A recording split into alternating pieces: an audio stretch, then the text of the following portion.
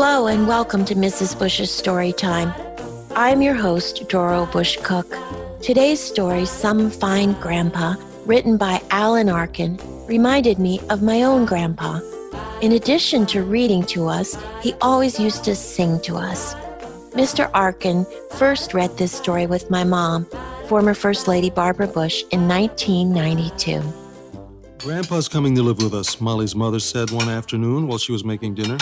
How come, Molly asked as she set the table. He's getting old and his mind is starting to wander, said Molly's mother. Where does it go, asked Molly. No one knows, said Molly's mother. I'll take care of him, said Molly. That will be good, said her mother. Maybe he can walk me to school, Molly said. If he can remember the way, said Molly's mother. The next day, Molly's grandpa came in a taxi. Everyone hugged and kissed, and Grandpa said that Molly got big. Then they took him to his room. Molly helped him put his things away, his shirts, his pants, his suspenders, his fountain pen, his magazines, his eyeglasses, his galoshes, his mending kit, and his toothbrush. He waved the toothbrush at Molly. I didn't need one of these when I lived in the jungle, he said to Molly. No pockets to keep them in. How come no pockets, Molly asked. We had no pockets because we didn't wear clothes. To brush our teeth, we pulled a thorn or a twig from a bush, and that's the way we did it. When we were finished, we threw the darn things away. Oh, said Molly, I didn't know you lived in the jungle. Oh, my, yes, said Grandpa, for many years. It was a wonderful and crazy time, and I wish I was there still. Tell me about the jungle, Molly said. I don't like to talk about it, said Grandpa. Why not? Asked Molly. I get sad and lonely for the gorillas, said Grandpa. You knew gorillas? Molly asked with her eyes wide. I knew a lot of gorillas, said Grandpa. In fact, for many years, I lived there with a gorilla family, the Sandersons. A mother and father and 3 children, 2 boys and a lovely little girl. They were some of the finest people I have ever known. Oh, my goodness, said Molly. What did you do with them? We did many wonderful things together, said Grandpa. We played cards, we sang songs, we swung in the trees, things of that nature. Grandpa lived in the jungle with gorillas, Molly said to her daddy that night when he was putting her to bed. Oh, that's his mind wandering, he said her father sadly. Trying not to get him excited, we could have a disaster on our hands. On Monday, Grandpa walked Molly to school. He had a small map with him, even though the school was only 3 blocks away. I won't need a map tomorrow, he said. If I go someplace once, I never forget the way. I know the way, said Molly. I'll get us there, said Grandpa. If I could find the South Pole in a snowstorm, I can certainly get us to your school. Tell me about the South Pole, said Molly. Well, a polar bear saved my life once in the South Pole, said Grandpa. How did he do that? Molly asked. A walrus ate my overcoat, and I was freezing to death. The polar bear saw me shivering with my skin all blue, and he knitted me a sweater with a matching wool hat, and that's why I'm alive today. They stopped at the corner, and Grandpa seemed a little bit lost. He turned the map in several different directions. Polar bears can't knit, Molly said. Well, that's true as a rule, said Grandpa, but this one had worked for a dressmaker in Paris. She loved him very much, and she taught him how to knit sweaters. I see, said Molly. The polar bear now speaks very fine French, said Grandpa. This is an amazing grandfather, Molly thought to herself. Grandpa threw the map away and asked the policeman how to find Molly's school. Grandpa is going to take me to the South Pole, said Molly while she was taking her bath. Oh, yes, said Molly's mother. Yes. He said, as soon as I can crack a whip and scream mush loud enough for the dogs, we're going. I see, said Molly's mother, turning pale. He also wants me to meet a polar bear who knows how to knit sweaters, said Molly. But for that, we have to go to France. Grandpa's mind has gone very far away, Molly's mother said to her husband later that evening. What happened? Molly's daddy said, looking quite alarmed. He's talking about living in trees with gorillas, said Molly's mother. About polar bears who know how to knit sweaters, things like that. Oh, he's getting all worked up, said her husband. We have to tell him to calm down. He needs to take more naps or something terrible might happen. Every day, Molly's grandpa told her more stories. He told her about the giant robots he invented that could tap dance and sing, about the swarm of bees that he trained to write messages in the sky. He told her about when he was in the circus and had a wrestling act with an octopus. He told her about the time someone stole his wallet and his hair, and how the police found his wallet, but they never found his hair. One Saturday, he took Molly to the movies. He wore his underwear on his head. People looked at Grandpa for a long time. When they got home, Molly's mother told him he was wearing underwear on his head. He took it off quickly and said, "Oh, my goodness, I thought it was my hat." Grandpa laughed. So did Molly. Molly's mother looked very sad. At dinner time, everyone waited for Grandpa to get out of the bathroom. "Grandpa wore underwear on his head today," Molly's mother whispered to her husband. "He thought it was his hat." Molly's father shook his head slowly and made squirrel noises with his teeth. "Oh, we have to do something drastic. He's forgetting everything," he said. "He remembers things, too," said Molly's mother. "He remembers things that didn't happen. You know what he told Molly today?" "What? Tell him, Molly."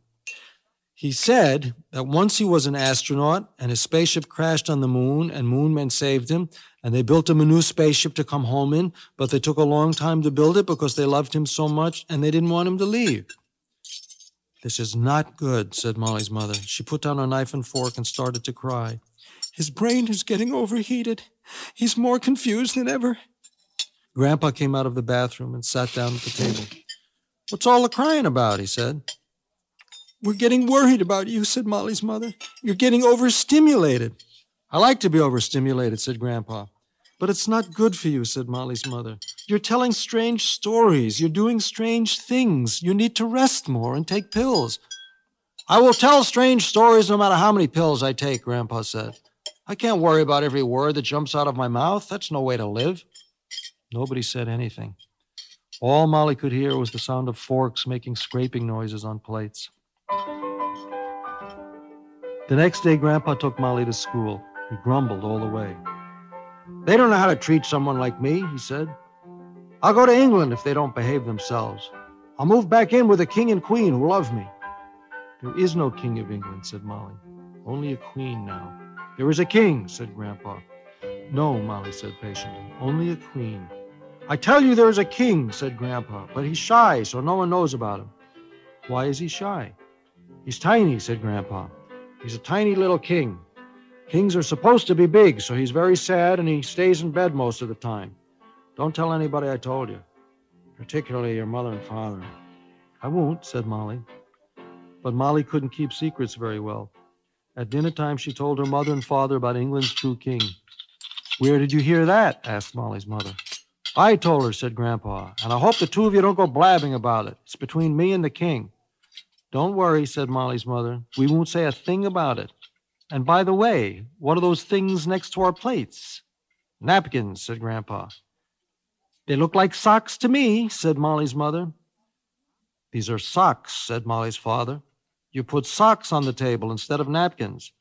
"Well, they're clean, aren't they?" said Grandpa. "That's not the point," said Molly's father.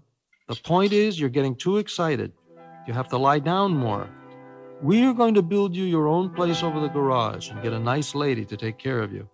"I don't want my own place over the garage and a nice lady to take care of me," Grandpa said.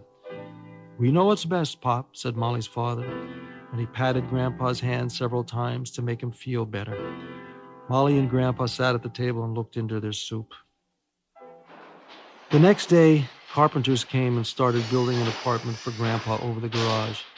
"You'll be very happy here, Grandpa, believe me," said Molly's father. "It will be quiet and peaceful, and Mrs. Angus will look after you and give you pills and make you chamomile tea." Grandpa said nothing. He watched the carpenters build his new room. When they were done, he moved in all by himself in the middle of the night. When Mrs. Angus came, he locked her out of his room, so she sat in the house all day with his pills and tea and watched television.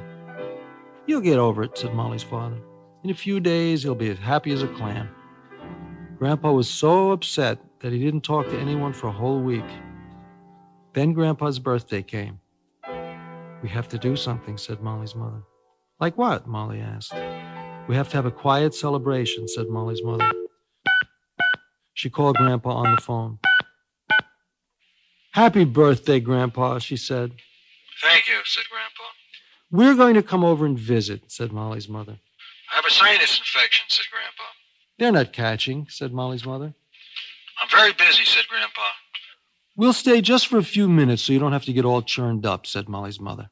Molly and her mother made a carrot cake to bring Grandpa. They put candles in it. They walked upstairs to Grandpa's place over the garage. A lot of noise was coming from Grandpa's apartment. They knocked at the door. A large robot opened the door. It had on a party hat. "Hello," it said. "Come on in." Molly's mother looked a little surprised. "Nice cake," said the robot. "We made it," said Molly. "And a lovely job you did on it," the robot said. A polar bear was sitting in Grandpa's rocking chair. It was knitting a muffler and drinking lemonade.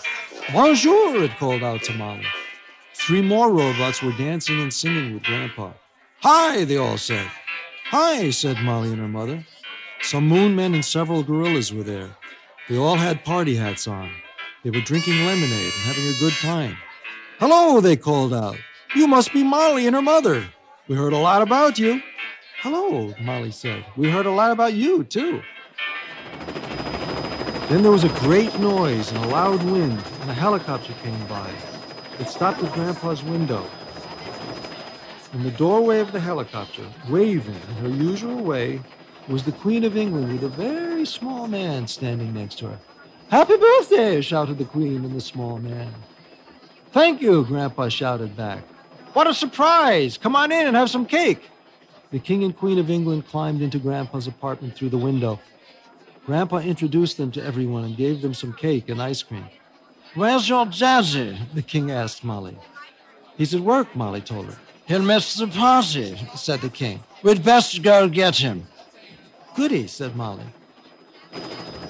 So the King and Queen and Molly went to get her father in the helicopter. When he saw Molly waving outside his office window, he almost fainted. But the King told him not to worry. It was an official helicopter and very carefully inspected. Then they all went back to the party and sang songs and danced and opened presents. Later in the evening, a swarm of bees came by and spelled, "Happy birthday, Grandpa," outside the window. At 3 o'clock in the morning, everyone went home. But they all said it was the best party they'd ever been to. Another party was planned for the following week because the President of the United States called and said he was sad about missing this one.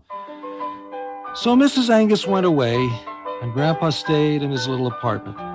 But he did come over a lot, and he walked Molly to school every day without a map, and he told her amazing stories, and no one told him to stop anymore. And if he sometimes wore his underwear on his head, it was fine with everybody. Even if Grandma and Grandpa don't live close by, you can boost family reading by using a video conferencing program to have your child share a book with loved ones. Thanks for listening. Please be sure to like and subscribe wherever you listen to podcasts. Goodbye for now. The Mrs. Bush's Storytime podcast is inspired by Mrs. Bush's Storytime, a radio program that aired on ABC Radio from 1990 to 1994, while Mrs. Barbara Bush served as First Lady of the United States. For more information, visit barbarabush.org/podcast.